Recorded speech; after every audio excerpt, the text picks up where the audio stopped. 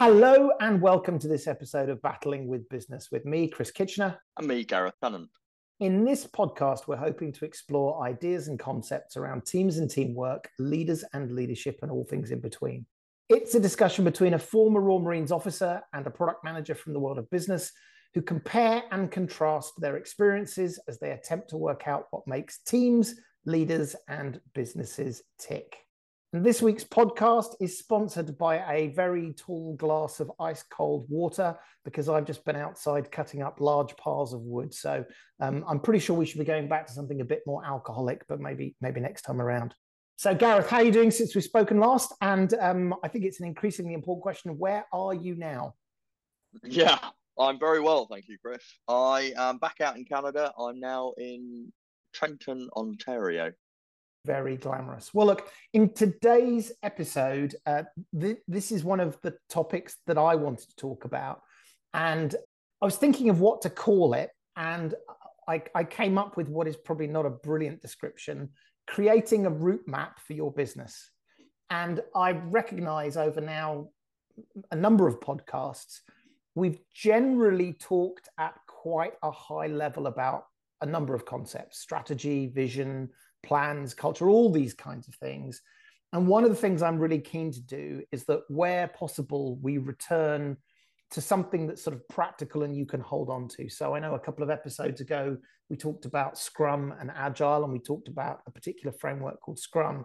And so today I wanted to turn back to that kind of idea and talk about vision and strategy and planning, but try to bring it out of the abstract into, look, if you were going to do something like this tomorrow, what's a way you might think about it? And the way or the concept I want to introduce is this concept of the BHAG and the 3HAG, which sounds very exciting. Have you ever come across BHAGs and 3HAGs before? I haven't, no, but I'm quite excited to find out what they are. I was going to say, so this is something which I don't think is a secret. I don't think it's sort of hidden in the world, but it's not something I'd particularly heard of before. And I came across this just over a year ago. And so this concept that I'll start with, so it kind of goes in an order. There's BHAG and then 3HAG. It'll make more sense in a second. I think the concept of the BHAG has been around for many years, and it will make sense in a second, but you just won't have heard it called a BHAG. So what is a BHAG? A BHAG stands for Big Hairy Audacious Goal. So it's Big Hairy Audacious Goal. Big Hairy Audacious Goal. Isn't that fantastic? That's not the kind of acronym you normally expect. So giving it its proper attribution, a gentleman by the name of Jim Collins introduced the concept of Big Hairy Audacious Goal in a 1994 book called Built to Last. And in simple terms, a BHAG is a clear and compelling goal that serves as a unifying focal point of effort, often creating immense team spirit. I love the phrase immense team spirit. So that's very similar to what we've talked about in terms of the overarching vision when we've mentioned these things in the past. It absolutely is. And I think there's something about, if you were to say to me what's a little bit different or what's the extra layer of value on top, I think it's the audacious bit. Okay. And I'll give you some examples. I think otherwise I end up sort of talking about this in a very abstract way. But just before I do that, secondly, so we said clear, compelling goal, unifying focal point of effort, creating team spirit, all agree. Should be inspiring, long-term. That's sort of a new thing about long-term. And this is a good bit, almost unachievable. Almost unachievable. Okay. Yet inspires a team to greatness. So I've given you the context. Now let's actually get to the punchline. Would I be right in thinking this is similar to when people talk about moonshot? Well, funny you should say that, because I think the moonshot and the visit to the moon is held up today as an example of a BHAG. So I've got three examples for you. The first one is from Amazon.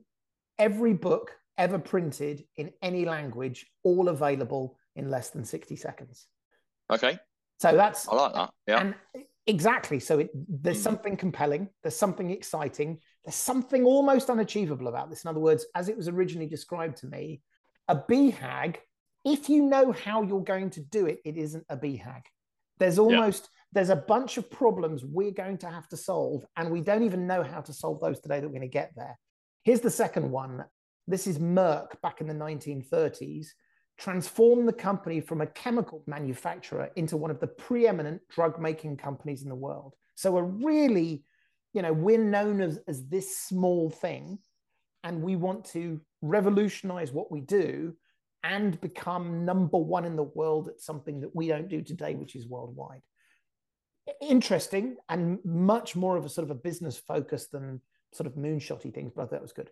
The last one, and I think this is a highly relevant and good example, and it touches on our friend Elon Musk, who we've talked about once or twice, is enable human exploration and settlement of Mars, SpaceX. Yeah. And what I like about that is, again, human exploration and settlement to Mars. That is, for many people, an amazing and sort of, it drives teams to greatness. It's a thing no one's ever done. And there's a perfect example there of there are multiple things that you would have to figure out how to do first before you can get to do that. I haven't heard of BHAG before, but I have obviously heard of moonshots and sort of a lot of conversation over the last couple of years about growth in the UK and developing growth, and perhaps we need to start going after moonshots, and that will create innovative technologies, and those will have a collaborative effect on creating growth, and a lot of conversation around that, which has been quite interesting. But there's a concept that comes from Google, which is counter to a lot of the perceived wisdom around incremental growth. So you hear a lot, came out of British cycling, I think, was this idea of incremental gains, those marginal gains to become the best at what you do. And that works in a closed system where the rules are fixed. Cycling in a competitive race, you can't change the rules, so you can't get on a motorbike and win. So you have to go through, within that closed system, those incremental gains. But of course, business isn't a closed system. You can make innovations and break into that blue water development where other people are still using old paradigms, old technologies. Google have this concept called 10x, which is the idea that if you want to go into a new market, if you want to do something, you shouldn't try and be 10% better than your competitor. You should try and be 10 times better than your competitor. And the example that somebody from Google once talked me through was when they were looking at pushing adoption of Google technologies in Africa, most tech companies were looking at, well, how do we get smartphones into the hands of people who don't currently have access to the internet? Well, we'll probably need to lay some fiber optic cables, and we'll need more internet cafes, and Google's approach was, no, don't make it 10% better. Don't incrementally grow market access. Why don't we have satellites in space that beam Wi-Fi? And that led to the whole Silicon Valley race around providing high bandwidth internet from space, because then you don't need to build fiber optic cables, and you don't need to convince people to open cyber cafes. You literally make it cheap enough that people can just get the internet from space. And it seems like that would be what you would describe as a BHAG goal, perhaps. Actually, probably. I mean, by the way, we're going to get into what is a BHAG versus not a BHAG, and as we've done on multiple occasions, there's an element of it all being highly theoretical and arguing the point. That what you have described is a highly valid activity, so that's absolutely fine. But actually, I almost want to, not almost, I want to just push back a little bit on that. A BHAG in my mind would be, I want every person in Africa to have access to content I provide. Yeah. And the internet that you talked about is a mechanism by which you get there. That's not the thing you're trying to do. I see what you mean. It's about the articulation of the vision. Yeah. Correct. And actually, I'll go a little bit further. Actually, just before I was going to talk about, people have talked about what makes a good BHAG. which I think is helpful. But just before, I do want to go back because I think your story about the UK cycling team, and I am entirely stealing this from Tim Harford, who, if people haven't listened or read Tim Harford, they should. But he talked about these incremental enhancements, and the first example he gave of the UK cycling team was just before they started, the coach would dust down the tires. Yeah. So there was maximum grip. The reason why I bring that up is not for that one, because that's mildly interesting. Actually, it's the other one which excited me, which was electric hot pants. Have you heard the story of the electric hot pants? Yes, I have actually, but some of our listeners probably haven't, so do tell it anyway. Well, so today we're talking sort of grand vision, BHAGs, and 3HAGs, but I want to reiterate what you said, which is there is room for incremental improvements. There is room within a closed system to say, how can we do something better? And my understanding is it was the coach of the cycling team noticed something kind of interesting. And that was the time for the team to finish the course in the final was often slower than in the semi-final, which of course is counterintuitive. You would think they'd go faster in the final. And as it turns out, the semi-final was typically an hour or half an hour before the final. And what had happened was the team's muscles would cool down and therefore weren't working at peak efficiency. And so what he did was he came up with some electric hot pants, literally, to keep the muscles warm and therefore make sure that when they actually went into the final, the muscles were at optimum temperature. And I love that as a story, frankly, mostly for the phrase electric hot pants. Anyway. Electric hot pants.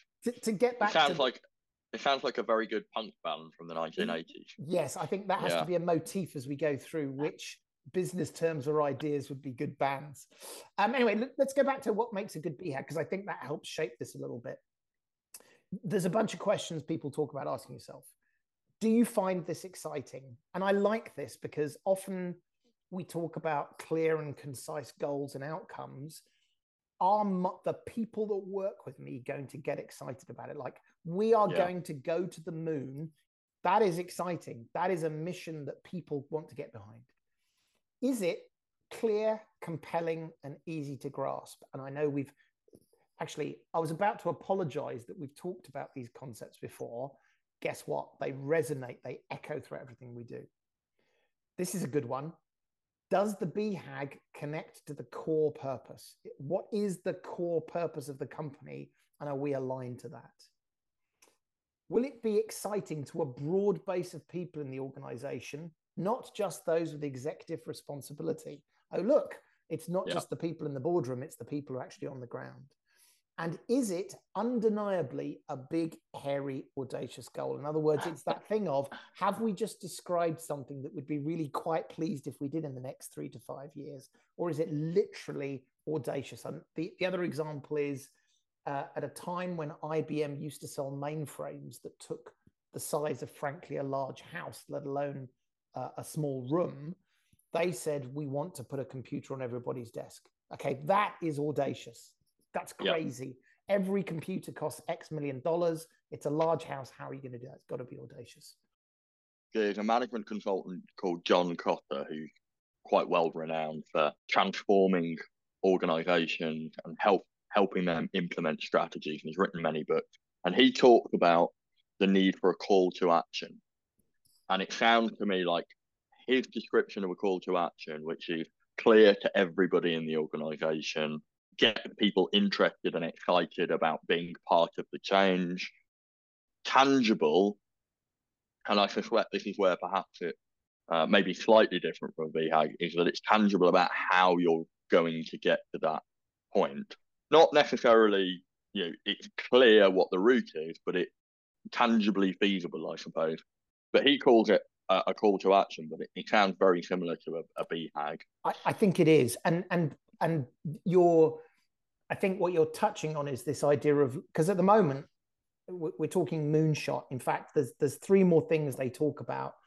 And I like this next one because this sounds counterintuitive. Do you believe the organization has a less than 100% chance of achieving it? And actually, I don't know whether I agree with this. This sounds all very too specific. 50 to 70% chance is ideal, is the statement that they make. But the point about it is, literally, we're not just saying, here is a logical extension of what we're doing, and this is just us defining what the destination is. It's something beyond that. It's something more than that. Will achieving the BHAG require a quantum step in capabilities? And again, I think the IBM, and maybe we'll talk about SpaceX in a second, is a brilliant example. You're insane. The idea that we're going to have a computer on every desktop, this thing's the size of a house. Okay, it's a quantum change in what we're doing that revolutionizes things. And finally, in 25 years, would you be able to tell if you'd achieved the BHAG?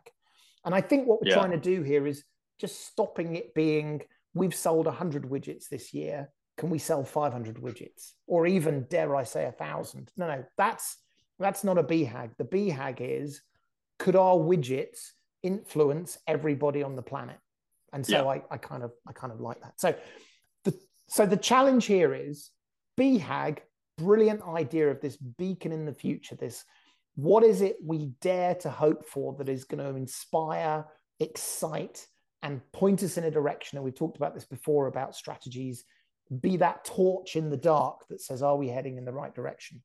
The problem is connecting the long term with the short term. We've talked about going to the moon. How are we going to do that? And so the 3HAG fits in with this, and it sort of perfectly dovetails. So I believe this was a number of years after. Before you go on to the 3HAG, because I suspect you're going to go from big, hairy, audacious goals in the long term to smaller stepping stones to getting there. And we're probably going to talk a lot about linking strategy to operations and tactics and that kind of stuff. But I want to bring it back into the military field, because ultimately that's what this podcast is all about. I want to explore the idea of audaciousness within the framework of military operations. So conflict, fighting is by its nature a complex endeavor. It's people clashing wills through the use of physical violence, which is a horrendous thing, but it's also a very unpredictable thing. And we talk about in the military the components of fighting power, which is a very sort of managerial speak way of saying what gets people to fight for something they believe in. And the three components of fighting power are quite logically the physical component. What is your capability in terms of weapons that you have, maneuver, in that you have, armored vehicles that can move fast and they're well defended, and so equipment and things. Then you have the conceptual component, which is about your ideas on how you fight and why you fight. So things like doctrine, planning techniques and processes, and a lot of the things we've sort of talked about on this podcast so far would probably fall into that conceptual component. And then finally, the moral component, which is, why do people individually risk themselves and sacrifice their well-being to be part of the fight? And it's the combination of those three things that make a fighting force better than another and gives them a competitive advantage. When you look at something like, let's look at the situation in Ukraine at the moment, we are just coming out of that winter period. The ground is thawing. It's very difficult to maneuver. The situation is such that, tragically, it is a very static, in some places on the line, trench warfare, and neither side seems to be maneuvering or moving or gaining ground. And so both sides are now weighing up what's next. And there is this balance of having to think about capability. And obviously there's lots of talk in the news about ammunition supplies for artillery, and are we going to give them fast jets or not? And we're giving them Western tanks, and have the Russians, are the sanctions preventing them from building tanks? So there's lots of capability conversation. Then there's a bit of conversation, and there's lots of talking heads from ex-military generals on the news, and lots of stuff out on social media about what we think they're going to do in terms of tactics and what their overall strategy and how are they going to use their Viking power. And there's a lot of conversation about the centralized Russian approach versus the mission command approach of the Ukrainians. And obviously on this podcast, we talked about mission command quite a bit. What isn't talked about quite so much is how you get people to stand up and fight, how you get people to put themselves in harm's way, sometimes deliberately sacrifice their own well-being for the greater good of the operation.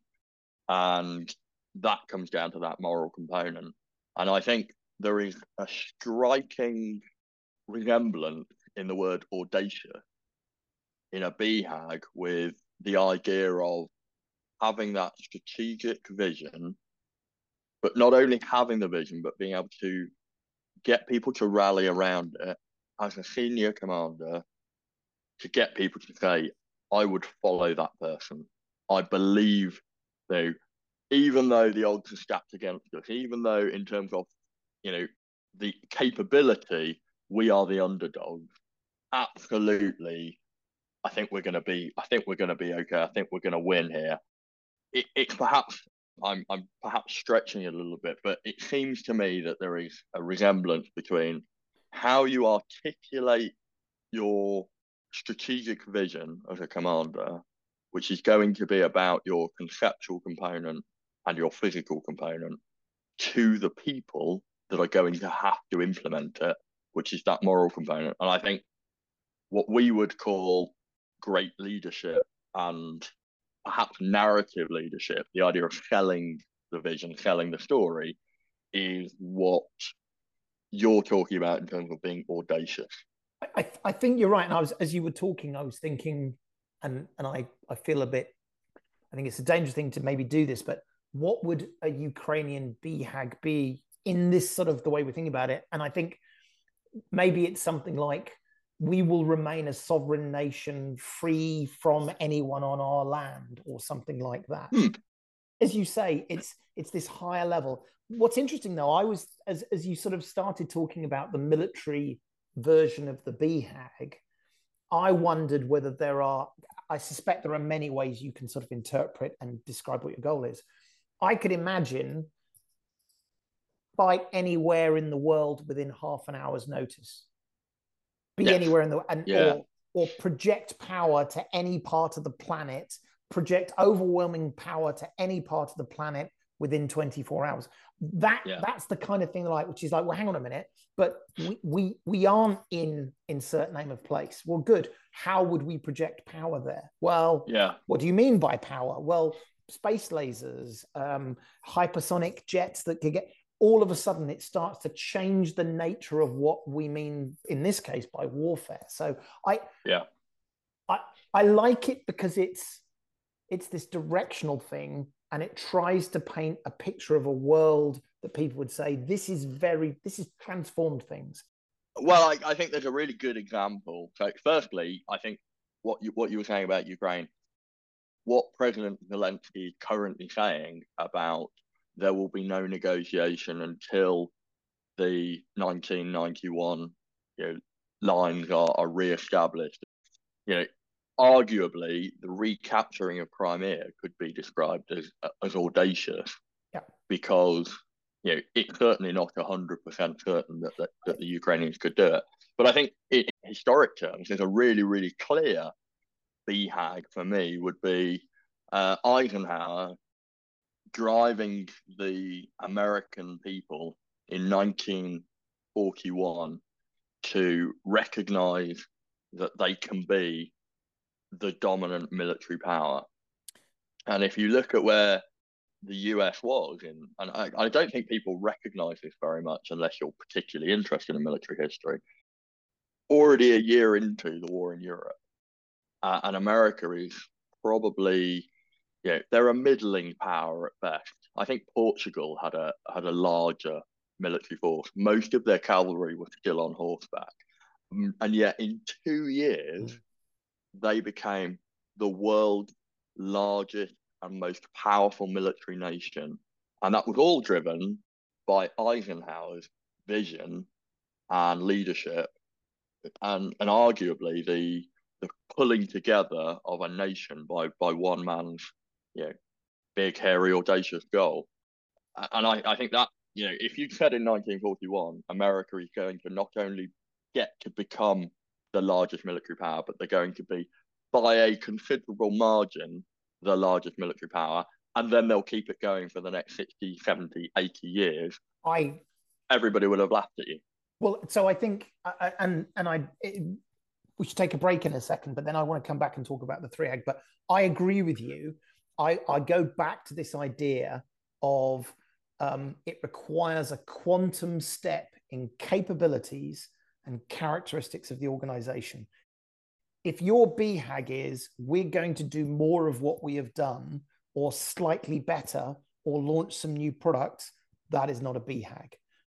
Let's take a little bit of a break, but then when we come back, let's see if we can make the long term and the short term meet in the middle, and again, see where that goes.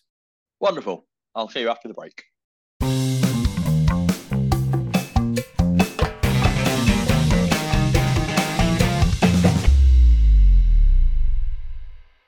Okay, welcome back.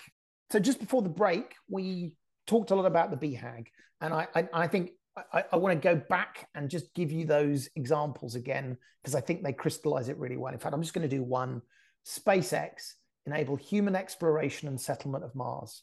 Small, simple, clear statement, amazing in its ambition and how do we get there? But wouldn't that be astounding if we could do something like that? So BHAG, long-term, big, hairy, audacious goal. People talk in terms of 5 years. People talk in terms of 10 years. It's a long-term transformational statement.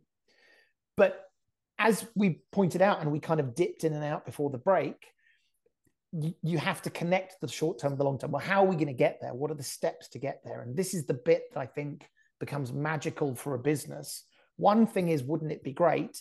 The next thing is, how are we going to get there? And so a lady by the name of Shannon Susko came up with a sort of an idea to layer on the top called a 3HAG. And let's see how good you are at guessing acronyms. Gareth, what is a 3HAG? 3HAG. So there's a potential that it means 3 H's, but I can't for the life of me think what that could be. But what about HAG? What about HAG? Let's have. Well, so is that a hairy audacious goal? So that the big one's the hairy audacious. Right. Well, it would be a HAG if it was a smooth audacious goal. Yeah. I don't know. know. No, that's okay. It's just interesting to know whether these things sort of just make sense of the game. So a 3HAG is the 3-year highly achievable goal.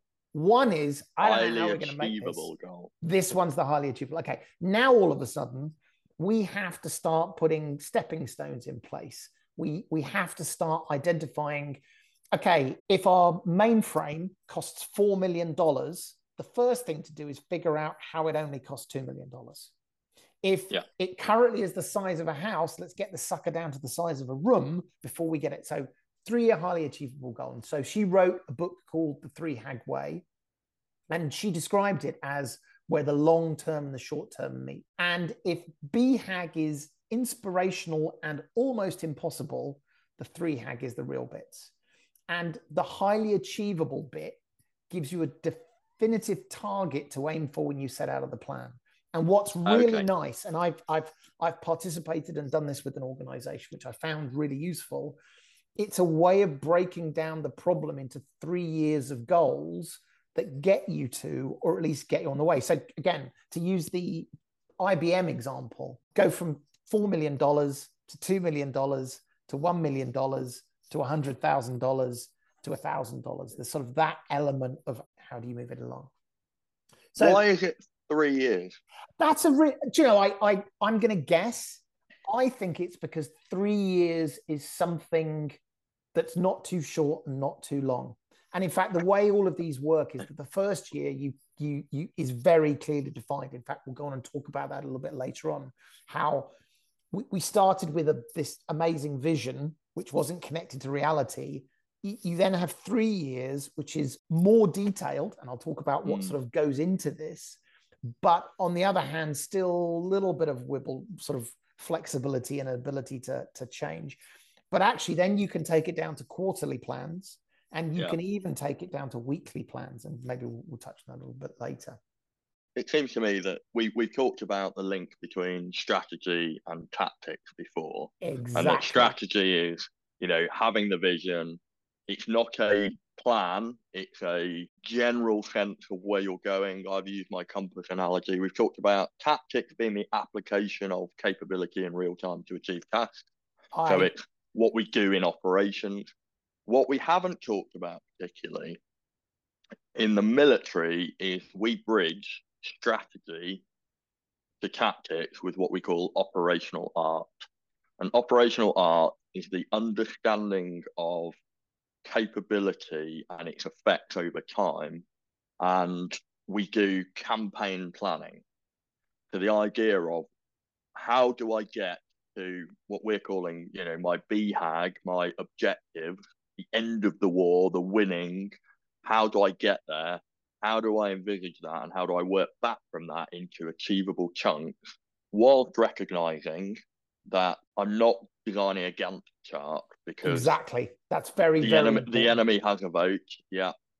Things aren't going to go to plan, and lots of things are uncertain, but everybody needs to know that they're contributing to that end goal now, and therefore there has to be this golden thread that says, what you're doing now is not pointless. What you're doing now is part of the wider plan. It's part of that move towards success. Well, and I think you've touched on a couple of points there, which is, and nobody ever really does this. Hopefully nobody ever does, where you say, I can't plan because things change, and so there's no point in planning. That's not a useful answer. Oh, I've come across people that do that. Well, I suspect so. Luckily, not so many on my side. But the second thing is, you could take the equally not useful position of, here are the next 3 years in a Gantt chart, which but so I think this is the attempt to blend flexibility and iteration, but with a sense of, and this is where we're going. So I've used this analogy far too many times, sort of the Second World War. We are going to go to Berlin, everyone. That is what we are going to do. And the way we do this is in these steps. We're going to invade, we're going to throw the Germans out of North Africa. We're going to invade all of these activities, but each of them then is adapted over time as you recognize how things have changed. But still, we're going to Berlin, guys. That's not changing. We're going to defeat the Germans. We're going to defeat the Japanese. This I thought was quite useful as well, because part of the thing I said at the beginning of the podcast was a framework to try and make this more real. And I obviously don't be slavish to this, but I think this is useful. BHAG, pithy one-liner. 3HAG starts to now build the detail out. And so people talk about a 3HAG statement, a statement or sentence that describes our company in 3 years' time. What are we going to be like in 3 years' time? No numbers. Like, describe to me, well, we've got, instead of being 200 people, there's 10,000 of us. We're all around the world in every shop, where whatever it might be. Describe what it looks like in 3 years. It's almost a smaller version of the BHAG. Fiscal numbers.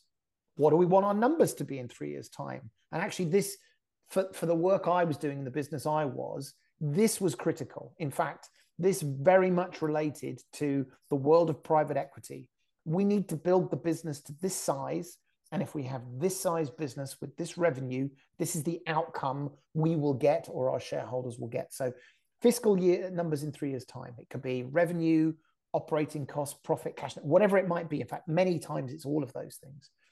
And then the one I quite like this is sort of very American, I think, are widgets.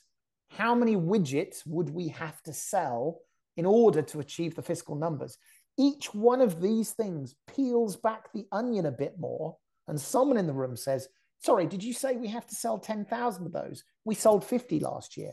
Okay, we better think about what the world would look like for us to sell 10,000 of these things if you want that revenue. Yeah. 3 to 5 key capabilities. I love this one. What is it either don't do today or would need to do differently in order to deliver these goals. And so there's a real sense of, rather than it just being, we're going to sell lots and build great things, we better build an R&D division. We better think about a group of people who can develop this technology, and we don't have that today. It's a whole new capability we have to build. And then the piece that flips in with that is, what are the critical organization capabilities that position you where to be achieved? And what that meant in our world was, describe what the organization will need to look like in 3 years to be successful. So what was fantastic was, it was, Chris, you're the VP of product. You have this many people working for you today. Describe the organization in 3 years that would mean you were successful. Now, clearly, the statement is, well, that's foolish. I can't predict. Yeah, I know you can't predict, but have a go. Start thinking about it, because a BHAG and then the 3HAG is much as about thinking about transformation. And then finally, because I can see this look, you want to come in on this. What do we want to be known for? So in 3 years' time, when we meet someone in the street and we say, we work for Acme Inc., what is it Acme Inc. are going to say about this? What are our customers going to say?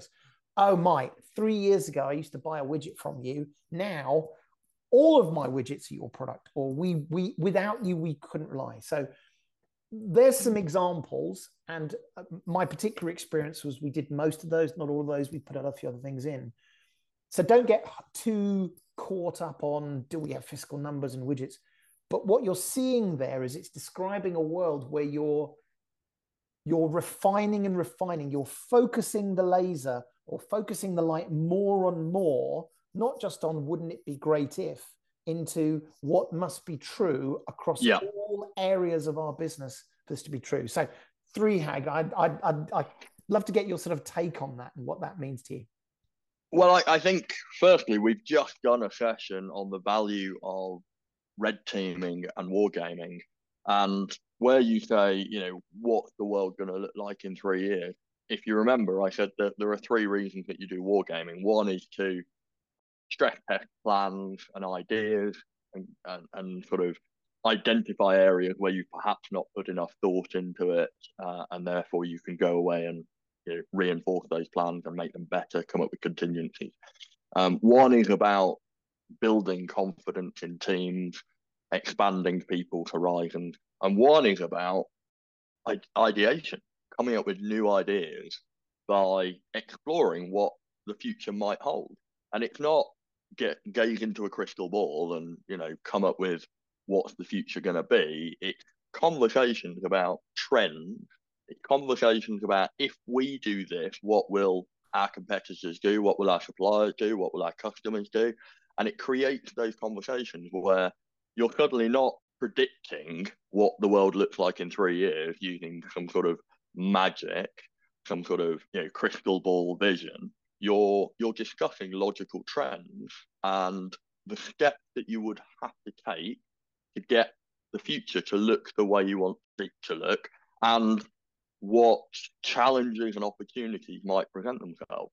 And I think so we're just reinforcing the need to do that wargaming and red teaming. Exactly. This none of this should be, in a sense, new.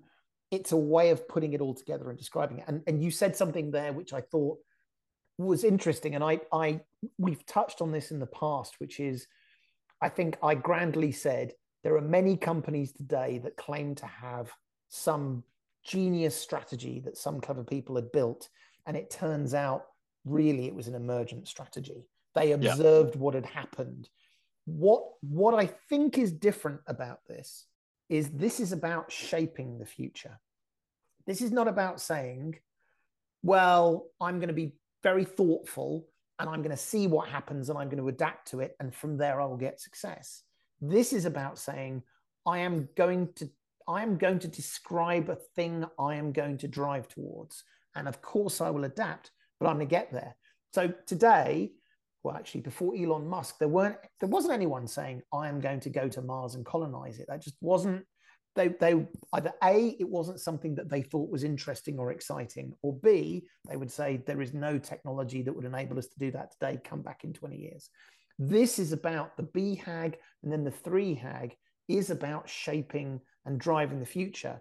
But I want to talk about how you can then continue to take it even more granular. And that idea of shaping and forming, you start with a BHAG, and actually you can end up with what is my team doing next week.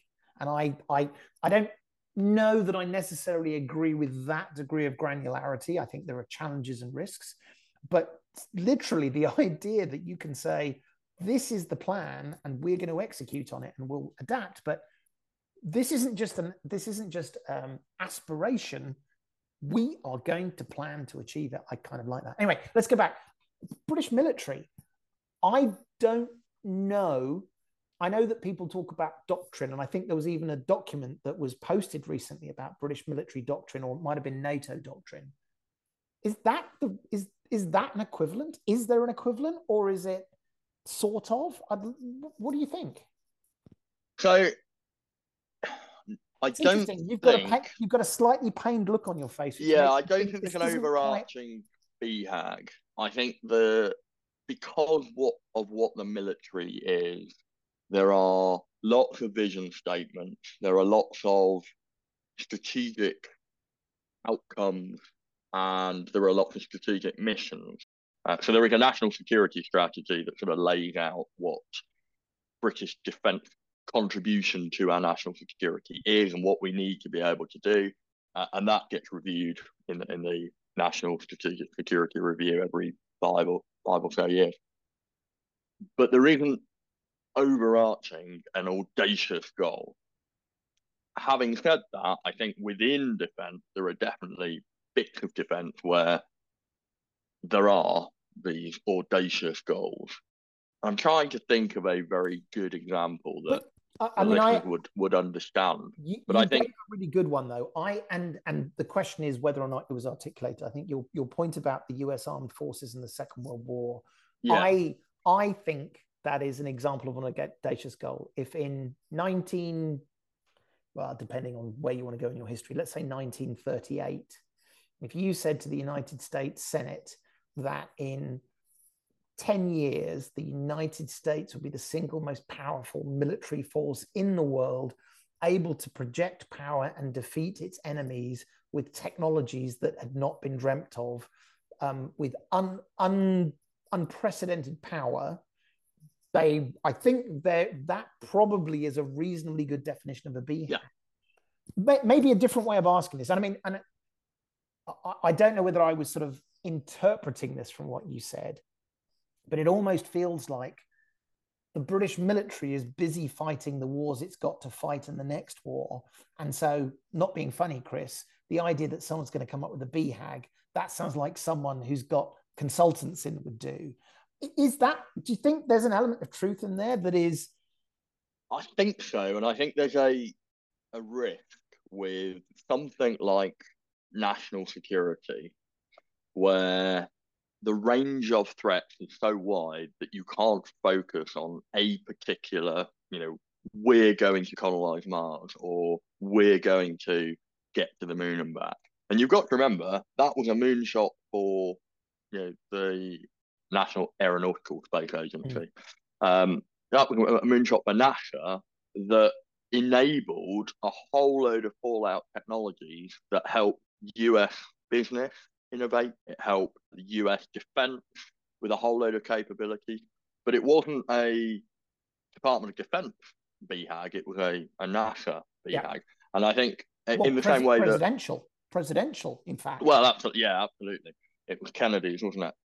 In the same way that DARPA, so the Defense Advanced Research Projects Agency, and ARPA before that is effectively the inventor of the internet, is probably the organization that has BHAGs for the US Department of Defense. But the Department of Defense doesn't have them on its own. I see. Yeah, I think, and again, this is this idea of sort of breaking it down somewhere else. But I'm going to say something very, very dangerous, and I suspect anyone serving who listens to this will shout and wave their fist at the screen. Actually, is the military missing a trick? Because one might, and by the way, the reason why I think people might shake the fist is this sounds like a bunch of sort of fluffy consultancy nonsense that ignores the fact people are getting shot at in various places. But I'm going to challenge that by saying the risk is we're always chasing our tail. We're always, trying to figure out what the next war is. And again, this will be unpopular. It's all about cyber. It's all about cyber. Oh God, there's lots of tanks and lots of people on the ground and they're fighting in trenches. Yeah. Cyber is important, but it turns out people on the ground. And so absolutely. And I think at one level, the military is eternally moving back. It's close quarter, it's insurgency, it's tanks on Fulda Gap. Is there an element of there will always be a need to support that? But is this a statement that says this is transformative in the same way that notionally the development of the nuclear weapon was transformative? We are going to develop something so awesome and powerful that countries will not fight because of the risk of this. I think step change. Yeah, you've got to see these things within the wider context. So the Manhattan Project was a BHAG. It was a big, hairy, audacious goal, arguably, and yeah, you could argue that it was a must as well, and it was a race, and there's all of that history to it. But it wasn't a BHAG for the US Army. It wasn't a BHAG even for the Department of Defense. It was a BHAG for a very subset. Interesting. Because if it hadn't worked, or if the Germans had got there first, we still needed a plan B. We still needed to be able to respond. So I think there's a point where you are having to, as you say, not put all your eggs in one basket and go, right, the future of war is cyber, and then suddenly find that you've exposed another flank, because that is the nature of conflict, is you are constantly trying to put your strengths against your adversary's weaknesses. So if they are going at 110% towards a particular goal, then all you do is adapt your strategy to pit your strengths against where they're not going. So there's this constant balance. And the late historian Michael Howard once said, the art of military sort of future gazing or prediction is not to be so accurate that you know what the next war is going to be, but to be close enough that when it comes, you're not going in the wrong direction. Well, so there's this idea of constantly balancing lots and lots of ideas. And then I think once you get into an operation, so we've referenced Ukraine a couple of times already, Ukraine doesn't now have that difficulty of deciding what the war's going to look like. It knows what the war is, and now it can probably set itself a big, hairy, audacious goal, which is we're going to recapture all of our territory, and at the end of it, be a stable democratic country that leans towards the West, which lots of people would argue is a big, audacious, big, hairy, audacious goal. I don't think they would have been in a position to state that, before the Russian invasion, and there would have been the potential for hybrid threats, the potential for the Russians just to leave them out economically. There would have been lots of things where actually setting a single goal is going to be particularly difficult. By the way, people listening into this, hearing us going, look, that they're trying to poke the balloon, and every time they poke it, it comes out a different area. You're absolutely right. As always, as everything we're talking about, you can't be dogmatic. Hey, British military, stop doing everything and do a BHAG and your problems will be solved. But ridiculous. So there are big BHAGs and there are small BHAGs, and there's a slight... This always comes down to smart people using their best intention to use these tools and these ideas in the best way. I still think, and I still wonder whether there's a concept out there which is about militaries transforming themselves to be something that is beyond where they are today. And don't get me wrong, everything you've said, I agree. Ukraine, BHAG, don't be silly. But it's today, militaries can't be anywhere in the world in 30 minutes. They can't apply unlimited power. what that does is it says this will put us ahead of our competitors in a way that the tactical stuff becomes less important because they're powerless. I don't know. I'm right now, there are cleverer people who are in a much better place. We're coming towards the end, and I wanted just to finish with, we sort of started at the BHAG. We said, this is the big goal, the big, hairy, audacious goal. We then talked about 3HAG, about saying, okay, how do we break that down into sort of years, and how do we start planning? Actually, the last piece, which is worth maybe just more of a passing reference, is when we were doing this, you then went even more granular. So what you would actually say is, what is our quarterly plan? And so you could actually break it down into, in order to achieve year one's highly achievable goal, what do we do this quarter? Because everyone talks about quarterly planning and what are we working on right now. This is a way of having a direct strand from the BHAG, the 3HAG, to the quarterly. And then what we actually did, not successfully, but I think it was because we weren't able, well, for a couple of reasons, you then go from quarterly plans to a weekly plan. So if in this quarter, we are going to develop a piece of technology that does X, actually for the next 4 weeks, for the next 12 weeks, this is what the plan could look like. And this allows us to go. Now, personally, I get a bit nervous when it gets to weekly plans, because now it feels a bit like this thing's on rails. You know what? Yes, we're predicting 3 years ahead. Let's make it 5 years ahead. And by the way, Bernie, you're not allowed to take a holiday on year 4.5, because I think that's a bit silly. Likewise, I think the other risk, you can do it, and I know there are businesses that do this and are highly successful. The risk is you're now busy managing the plan rather than the result of the plan and the outcome of the plan. Yeah, absolutely. So I think there's a few things to unpack there, which is we sort of maybe got distracted about, is there an overarching BHAG for the military? And I'm sure people will have their opinions on that or not. But I think, as you said, it's a really useful tool for linking, for doing two things. One, linking long-term vision to current activity. And we've talked about before the idea of the operational art to implement the plan, but be adaptive to change as you go. And the second thing is about motivating people to feel like they are part of the change rather than the change has been implemented on them.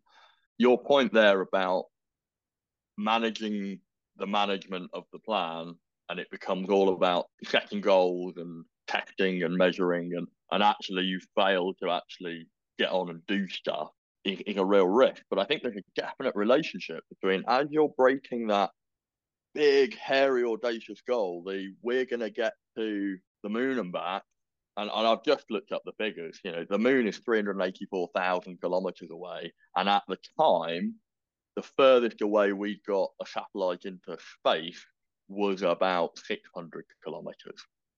So we're talking about, orders of magnitude of complexity and technology change. Problems they hadn't even imagined they needed to solve. Yeah, absolutely. And so as you're breaking that down, I think it's really important to go back to this idea of empowerment of teams to then take on those chunks and further break those down and pass those down to their subordinate teams.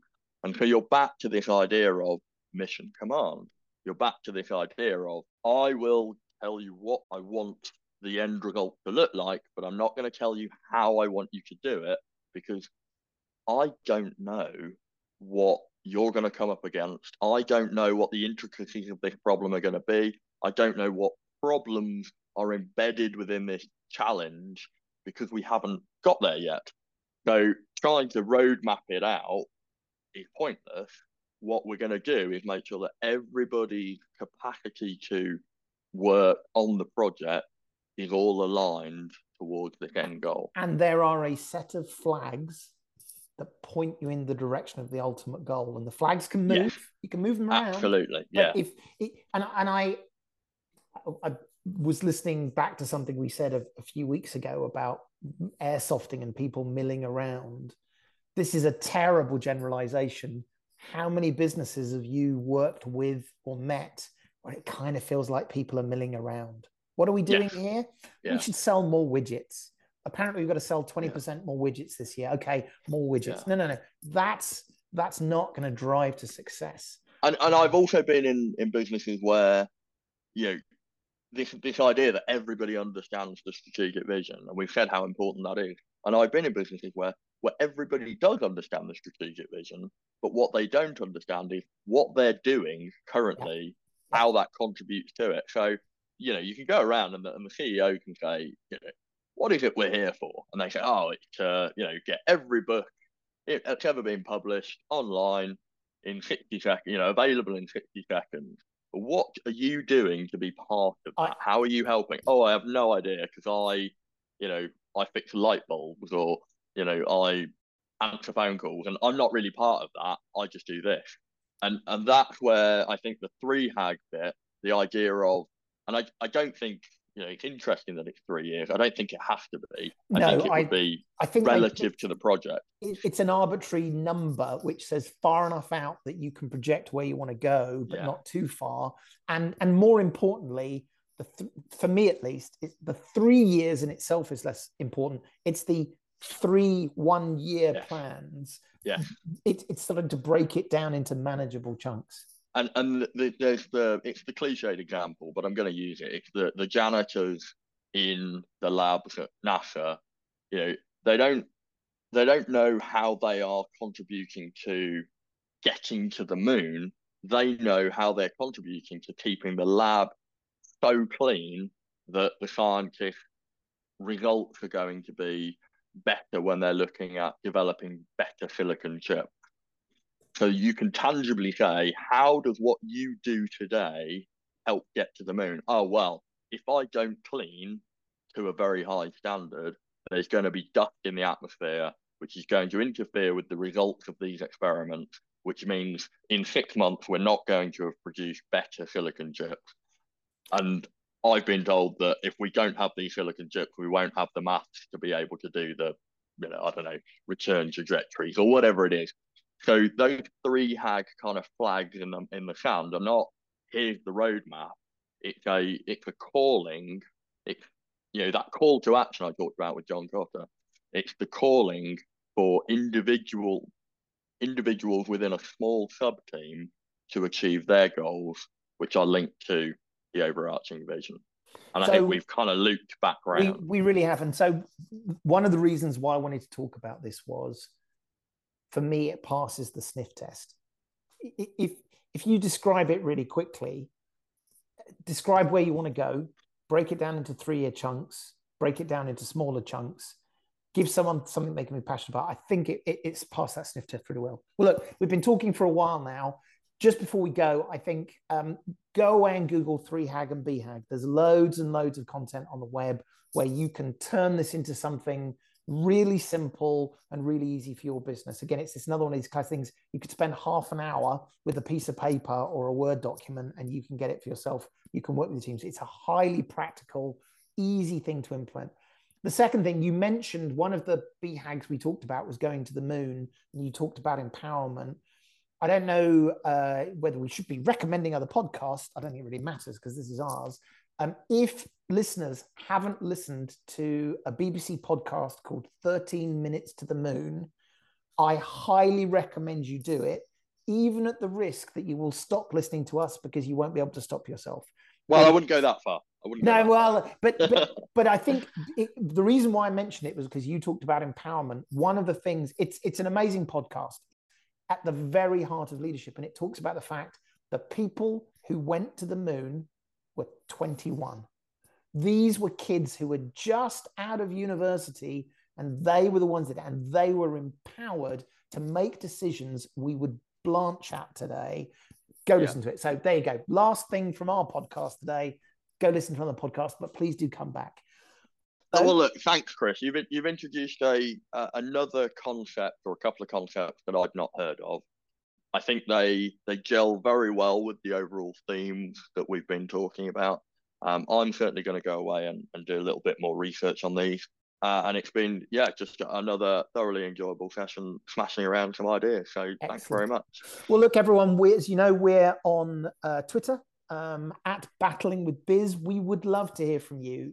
We know we're building up a listenership out there. We look perhaps far too many times at the number of people who've downloaded and listening, but it's growing on a weekly basis. But please do share it with your friends. If this is interesting, please do let them know. We'd love to have more and more. And as I say, we'd love to hear more from you, whether it's on Twitter at Battling with Biz. But we also, for those people who are not doing the Twitter thing, we also have an email address, which is battlingwithbusiness, and that's business spelled like business, at gmail.com.